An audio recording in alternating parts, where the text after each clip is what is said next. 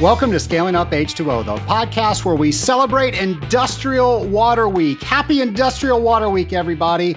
Today is Cooling Wednesday, and if you've just joined us, we are celebrating each and every day this week of Industrial Water Week, the fifth time we have celebrated Industrial Water Week. Industrial Water Week is always the first full week of the month of October.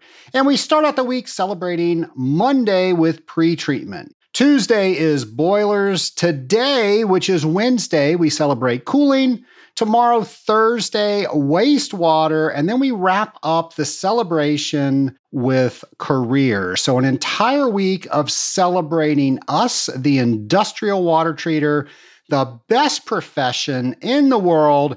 And today, Wednesday, is all about cooling. You know, we have some amazing cooling tower manufacturers out there.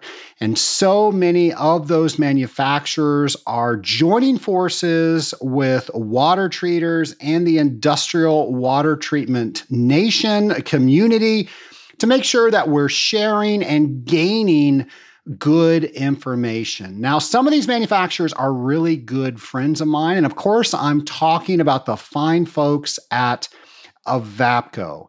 And if you want to enhance your knowledge about cooling towers, by the way, a great way to help you celebrate Industrial Water Week's Cooling Wednesday, well, here's something that you can do. You can listen to episodes 137 and 138, and you will hear, if you listen to those episodes, Avapco's Brett Alexander joining us to talk about all things cooling towers. In fact, he does a fantastic job of bridging the gap of the terminology we use in the industrial water treatment industry and the terminology that the manufacturers use.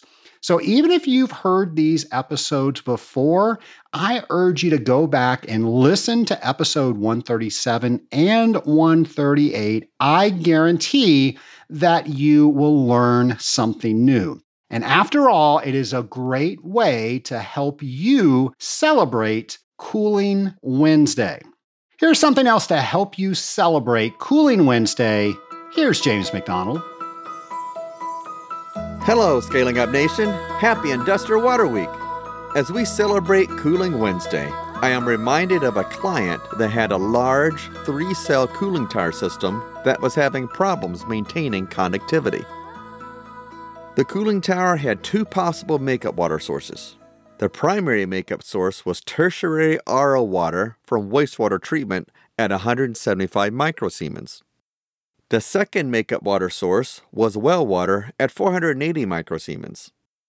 The operator noticed that when the tower was running on well water, they were able to maintain the proper conductivity of the cooling tower. But when the tower was running on tertiary RO water, they were not able to maintain the proper conductivity. What was happening? Was it a faulty controller? The conductivity controller was able to properly maintain conductivity on well water. The connectivity controller was not the problem. Was the blowdown valve leaking? There was an air gap between the blowdown line and the drain. The blowdown valve was not leaking. Was it an uncontrolled water loss? The answer was that there was an uncontrolled water loss somewhere. This water loss was bigger than the blowdown required when the cooling tower was on tertiary RO water makeup, but smaller than the blowdown required on well water. So was it drift, overflow, or another type of leak? We inspected the cooling tower and saw no drift nor overflow from the tower that would explain this sudden change in operation. There must have been a leak somewhere, but how big of a leak? Using the cooling tower operational parameters, I calculated just how big the leak was. Operating on well water, the blowdown would have been around 40 gallons per minute. On tertiary RO water, around 12 gallons per minute. I calculated the size of the suspected leak to be at 33 gallons per minute, which was between the 2 blowdown numbers just mentioned, as I predicted. This clearly shows why the cooling tower could maintain the connectivity setpoint on well water, but not on tertiary RO water. Since the blowdown valve was completely closed when they were currently running on tertiary RO water, this meant there was a 33-gallon per minute leak somewhere, a sizable leak indeed. The cooling tower system was used to cool several rather complicated processes with many heat exchangers, so finding the leak was not going to be easy. To complicate matters more, due to the proprietary nature of some of the processes, the operators and I weren't allowed in some of the areas to search for the leak. Everyone we contacted denied the leak was in their area. We came up with the idea of adding a red dye to the cooling tower to make the leak easier to find. Mysteriously, after adding the red dye and communicating this to the surrounding buildings, the leak suddenly disappeared and never happened again. I like this story because it made me think about the mass balance around a cooling tower, plus I got to use my mathematical skills to conclusively prove my suspicions. I also like this story because despite the assurance that the leak wasn't in any of the areas we called, it mysteriously disappeared when the red dye made it undeniable. I hope you enjoyed today's story on water, and equally hope you will share one of your own on social media to help celebrate Cooling Wednesday of Industrial Water Week. Don't forget to tag them with hashtag IWW22 and hashtag ScalingUpH2O.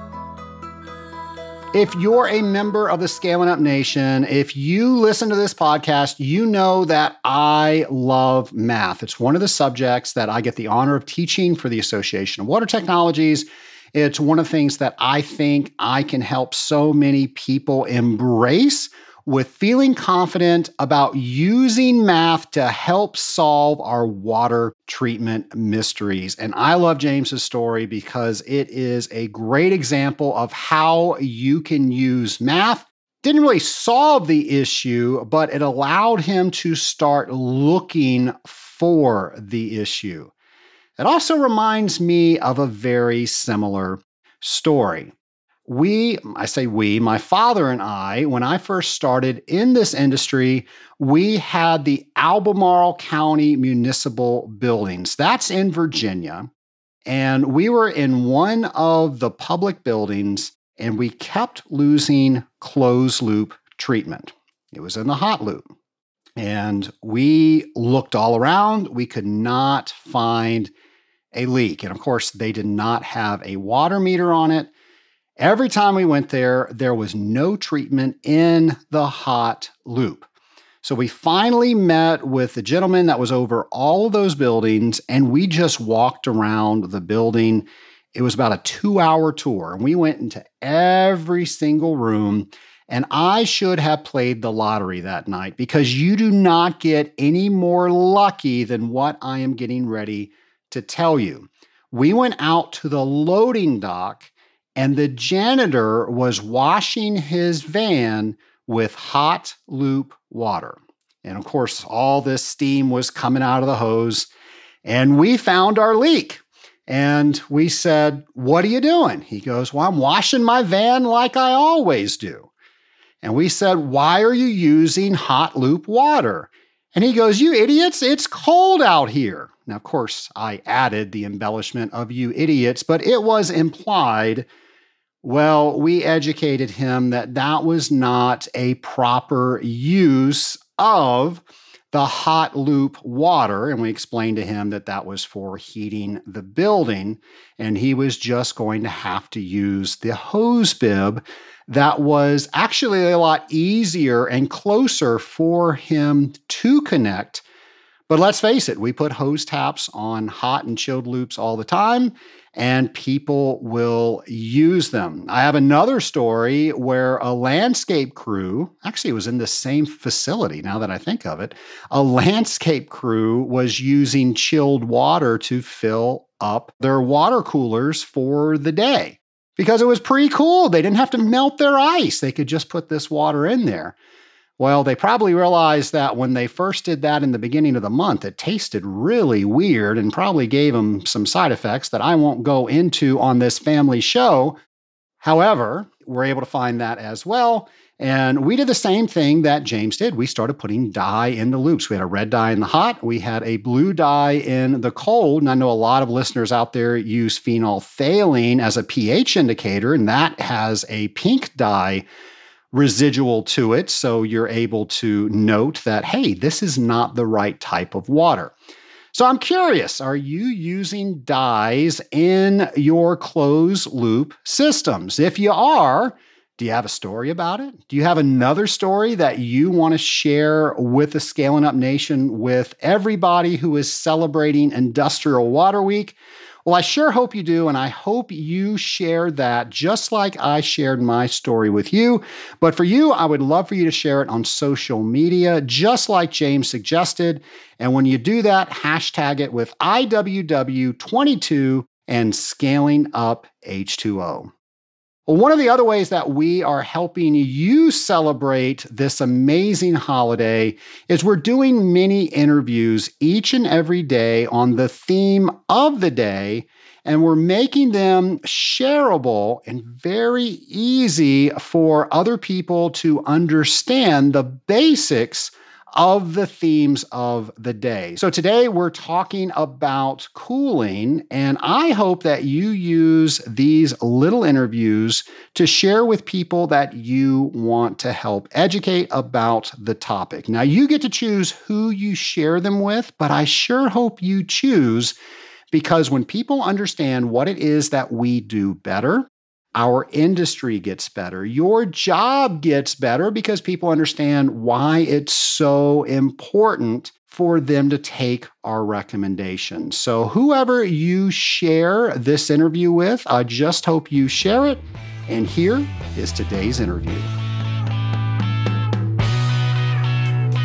My lab partners on this Cooling Wednesday are two Kettricks, not just one, but two. We have Bruce Kettrick Sr. and Bruce Kettrick Jr. Bruce's, welcome to the Scaling Up H2O podcast. Thank you. Happy to be here. Well, I thought what we would do today is talk a little bit about cooling to celebrate Cooling Wednesday. And I guess before we do that, how are you guys celebrating Industrial Water Week? What are you guys doing? Yeah, we actually do a daily Instagram, Facebook campaign around Water Week, and we pretty much steal most of it from you. So in other words, feel complimented, because the height of a compliment is to plagiarize someone else. So it's all about you, Trace. Well, and Bruce Sr., I am pretty sure I have done that from your material. So there we go. We're just sharing the wealth.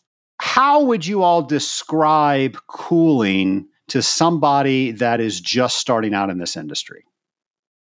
For me, it's pretty simple. I just talk about the fact that when you get to large industrial size cooling, and you're going to move a lot of heat from a building, it requires the use of water. And our industry, we really just keep those assets alive so they don't rust. Like if you left a hammer out overnight, it would turn into a rusty hammer. And these are pieces of metal that have water running through them all the time. And then we also are tasked with making sure that we do that in an efficient manner so that we're saving energy and making them run as efficient as possible. So with that takes some chemistry, and it takes some monitoring, it takes some testing. But at the end of the day, all we're doing is just taking heat out of a building and then using evaporation to cool that building or that process down. Bruce Sr., you want to add anything to that? Yeah, I mean, I look at cooling as the opportunity to improve people's lives. And the more efficiently we do that, the less energy is utilized, the less water is utilized.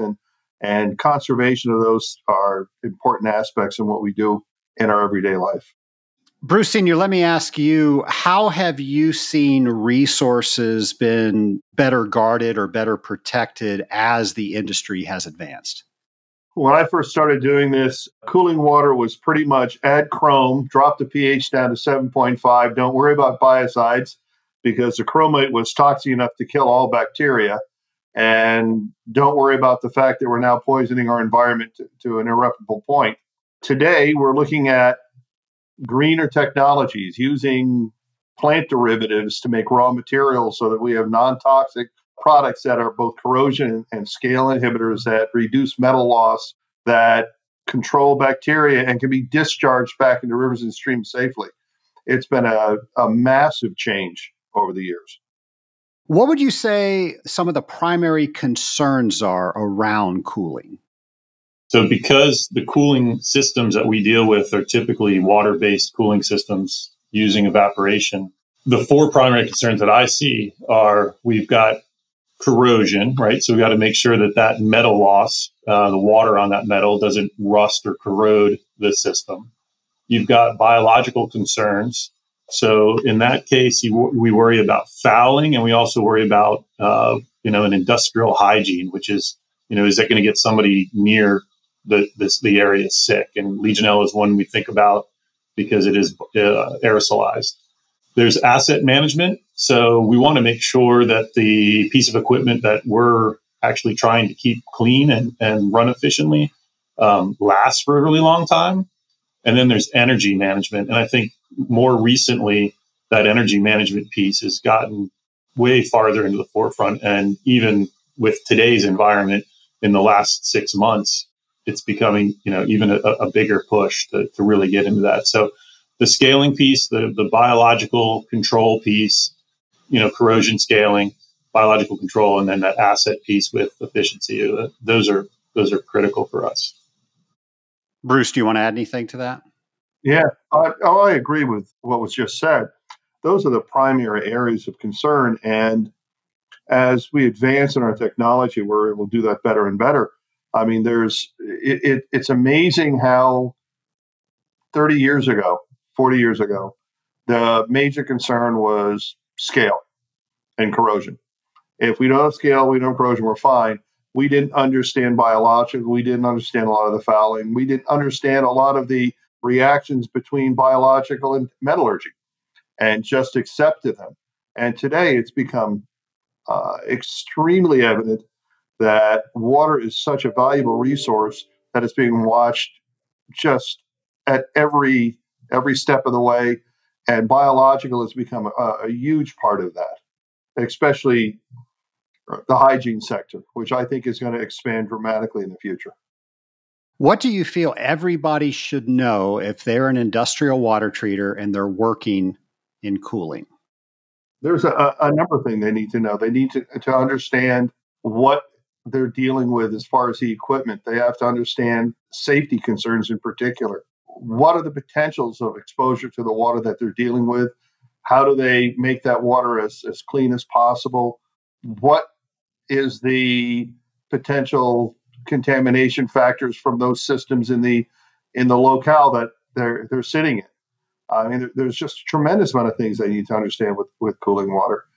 It can be simply explained, as Bruce said earlier, with I'm extracting heat from a building, which is really what it is, and as intricate as understanding every bacterium that's in the water and how to handle it properly.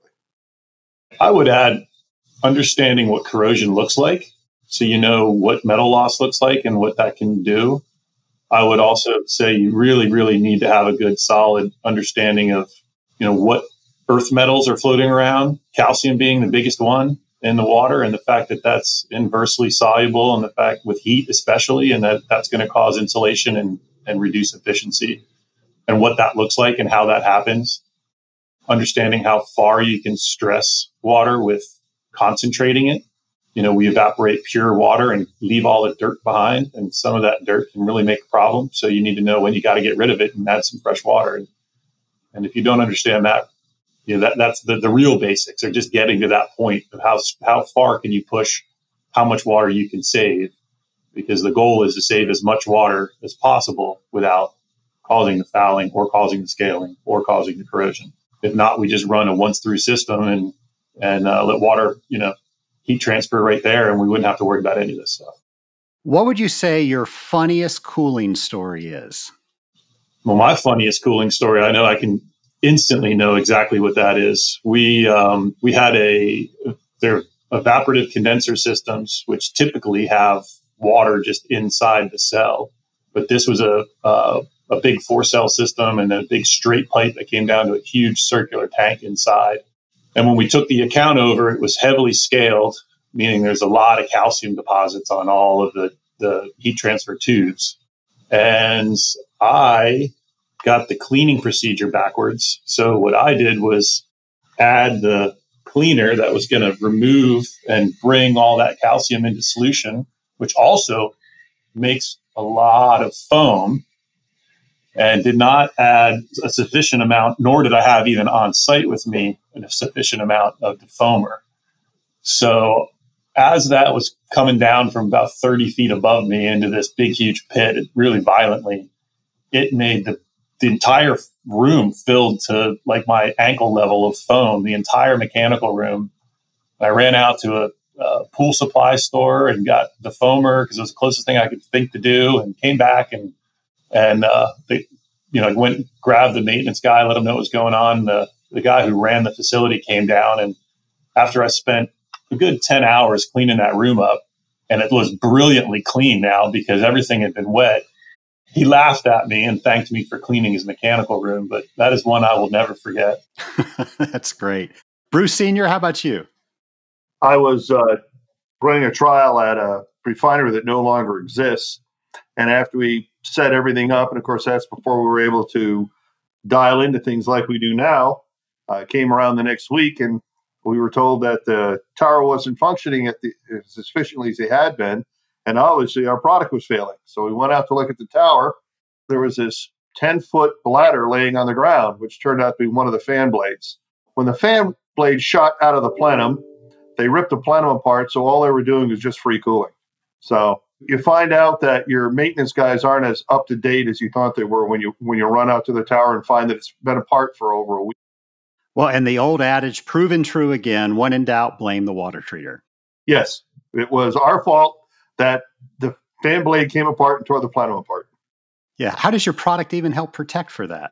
We're not sure, but obviously you should have been.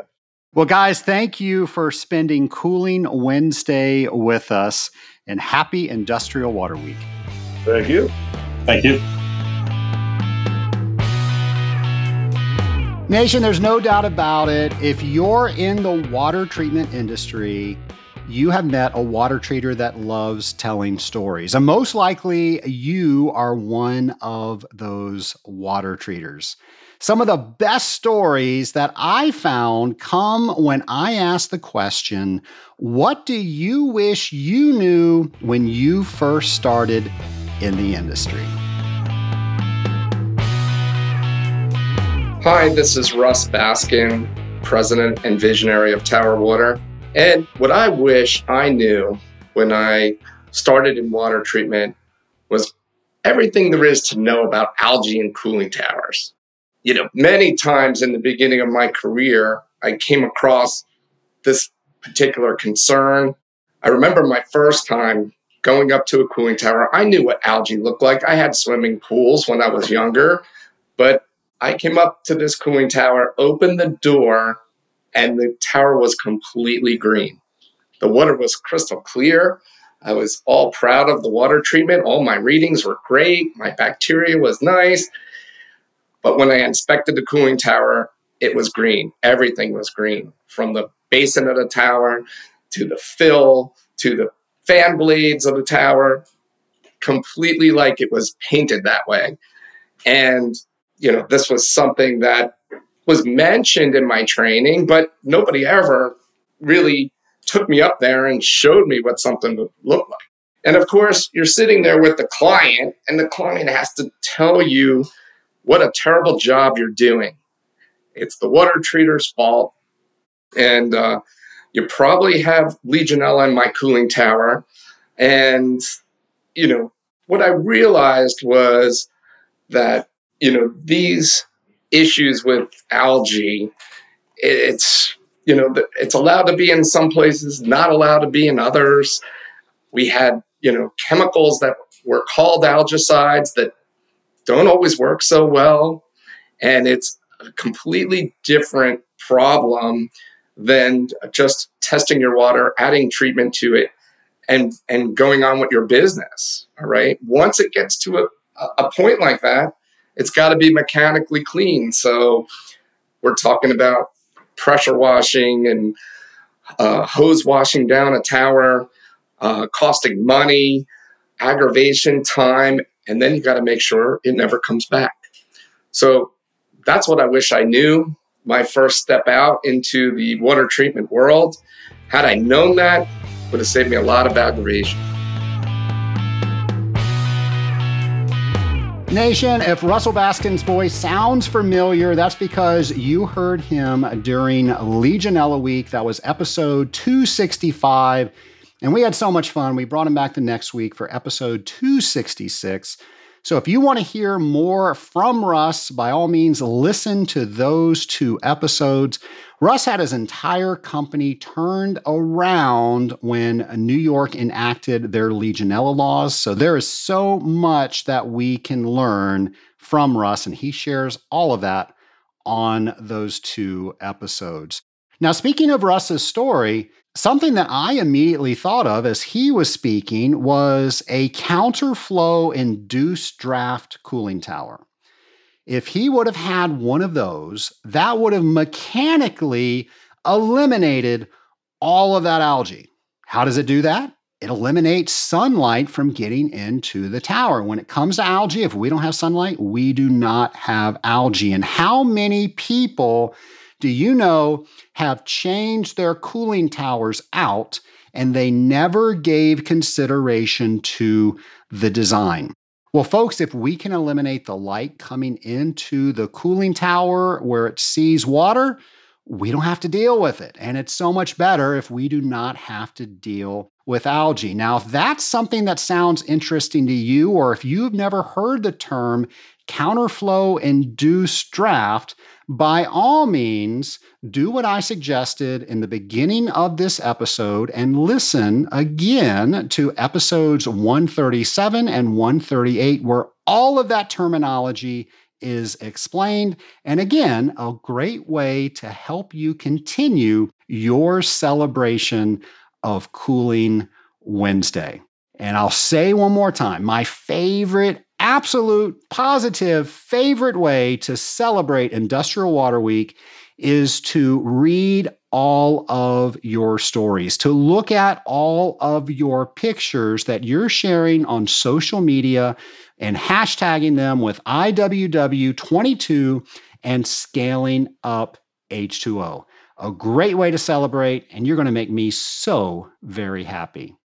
Today is Cooling Wednesday, and cooling is the only reason that I can live here in the South. I would not live in Atlanta if I could not cool and take the humidity out of the air here. I'm sure you have heard Atlanta referred to as Hot-Lanta. Boy, are they not kidding.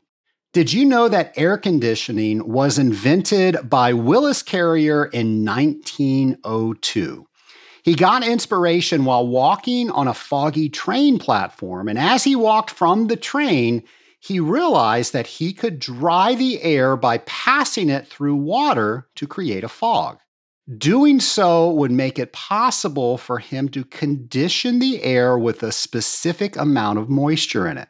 After that realization, within a year, he completed his invention to control humidity, thus creating the foundation of modern air conditioning. I love invention stories. They're just fantastic. If you're a fan of the History Channel, they're all over there.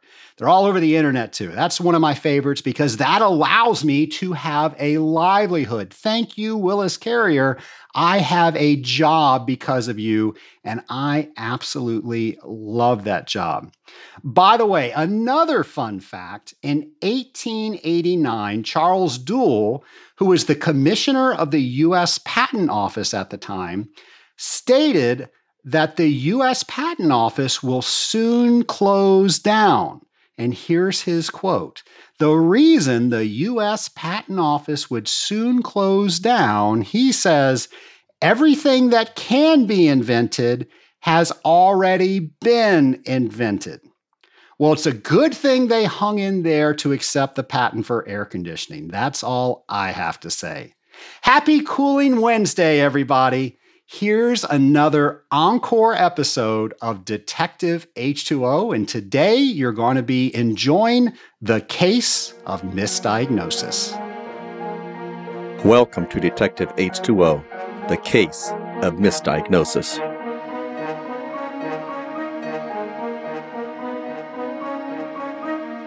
The birds chirped cheerily as the sun shone brightly through the streaked office windows of Herbert Henry Oxidane, P.I., CWT. Detective H2O squinted out the window uncomfortably. I don't like it. Everything is so bright, it's hard to see what's going on out there. I'll take a good drizzle any day of the week. The first clap of thunder and the black mid-20th century phone both announced themselves at the same time.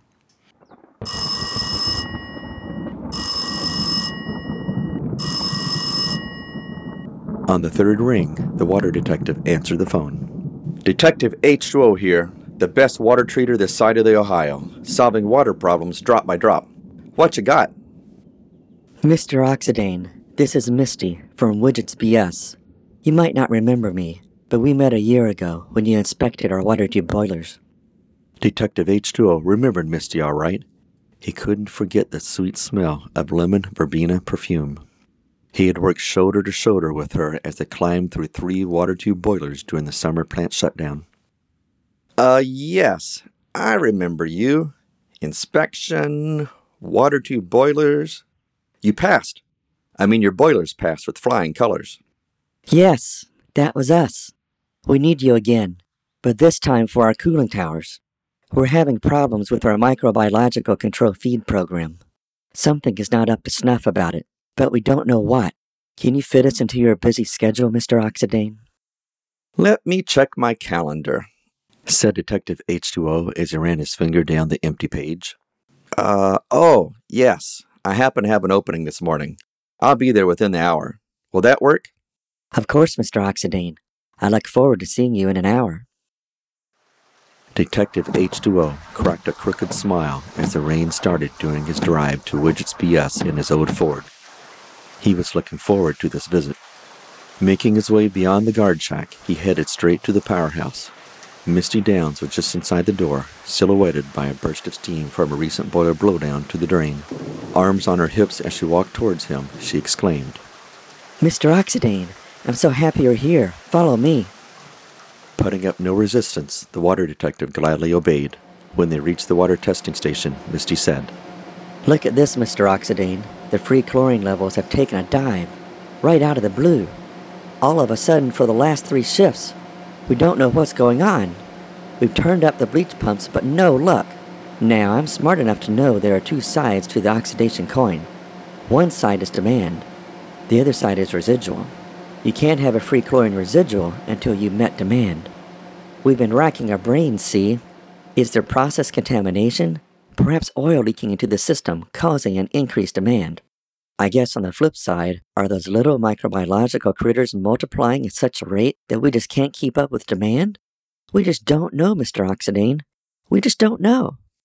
The water detective scratched his chin as he thought. Let's take this one step at a time, Misty.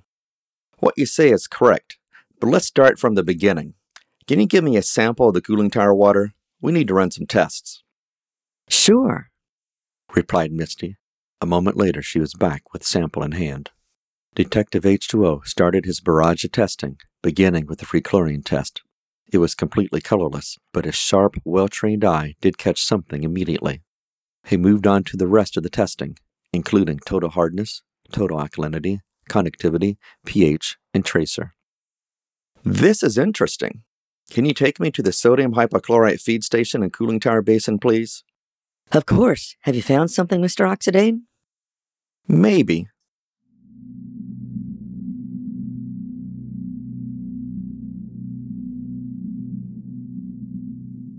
When they arrived at the sodium hypochlorite feed station, the water detective noted the pulsing of the dosage pump in his tubing. With a flooded section, priming did not appear to be an issue at this point. The pump was pumping to beat the band. Moving on to the cooling tower, he noted a fine white foam covering parts of the sump's water surface. Some of it got caught up and flew out the top fan as he took a peek inside the cooling tower plenum area. Detective H2O then led Misty back to the sodium hypochlorite feed pump, which he swiftly turned off. With her mouth open, Misty asked, Why did you do that? We don't even have a free chlorine residual, and you're turning it off? Don't we need more bleach instead of less? The water detective took a moment to enjoy the perplexed look on Misty's face before revealing his hand, A full house. A little crease formed between her eyes when she was perplexed. You do have a good understanding of the basics of oxidizing biocides, Misty, but I believe you were blinded by the light on this one. Let me show you. The water detective led her back to the water testing station, poured the cooling tower water sample into a sample vial, and said, "Now watch what happens when I place the free chlorine test reagent powder into the sample." It's just clear, Mr. Oxidane. That means no free chlorine. "No, watch again," said Detective H2O as he rinsed and reported the sample. "Come closer. Watch the very beginning, right when the reagent first touches the water sample." As Misty and Detective H2O stood cheek to cheek watching the free chlorine test reagent powder pillow drop into the water sample, it happened. Did you see that, Misty? Yes, I did. What does it mean? That flash of pink you saw as the free chlorine test reagent powder hits the water proves there actually is a free chlorine residual in your cooling tower. What? Why? How? Did you notice the other test I ran before? Did you notice the colors some of them changed? The total alkalinity test, for instance. Yes. I did notice that one test in particular turned different colors than normal. Instead of a green and reddish transition, the colors were blue and yellow. I just figured you were using a test I hadn't seen before. No, Misty. It's the same total alkalinity reagents most every other water treater uses. Did you notice the white foam on top of the cooling tower when we tuck our luck inside the plenum area? Yes. I thought it was from whatever the contamination is. What's going on here, Mr. Oxidane? Regretfully bringing his consulting services to a near close, Detective H2O finally revealed his complete hand. It's quite simple, actually. You're overfeeding your sodium hypochlorite. When this happens, it can bleach out the water analysis tests, giving suspect or erroneous results. The free chlorine levels are so high that they are bleaching out the free chlorine test almost immediately. But when you watch closely as the test reagent powder hits the water, you can see a flash of pink. That's the reagent doing its job just before it fades from the high sodium hypochlorite levels. Also, the total alkalinity test turned blue and yellow because the sodium hypochlorite overfeed. The tracer test was affected as well, so I suspect you may be overfeeding your inhibitor product too. Lastly, that white foam we saw in the cooling tower water was, once again, from the sodium hypochlorite overfeed. That's why I turned off the oxidizing biocide pump. Seeing her disbelieving look, the water detective tucked the cooling tower water sample, prepared a dilution, and ran the free chlorine test again. A beautiful pink color bloomed in the sample. See, once we properly dilute the sample, the free chlorine residual is clear as day. Smiling broadly, Misty gave the water detective a big hug. Thank you, Mr. Oxidane. Or should I say Detective H2O. You saved the day. For once, the water detective was speechless as his face turned the rosy pink of a free chlorine test.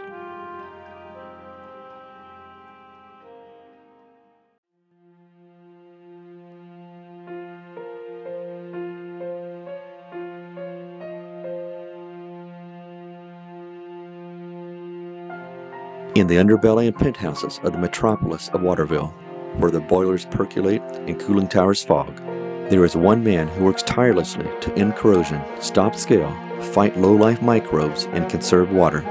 That man is Detective H2O, best water treater this side of the Ohio, solving water problems drop by drop.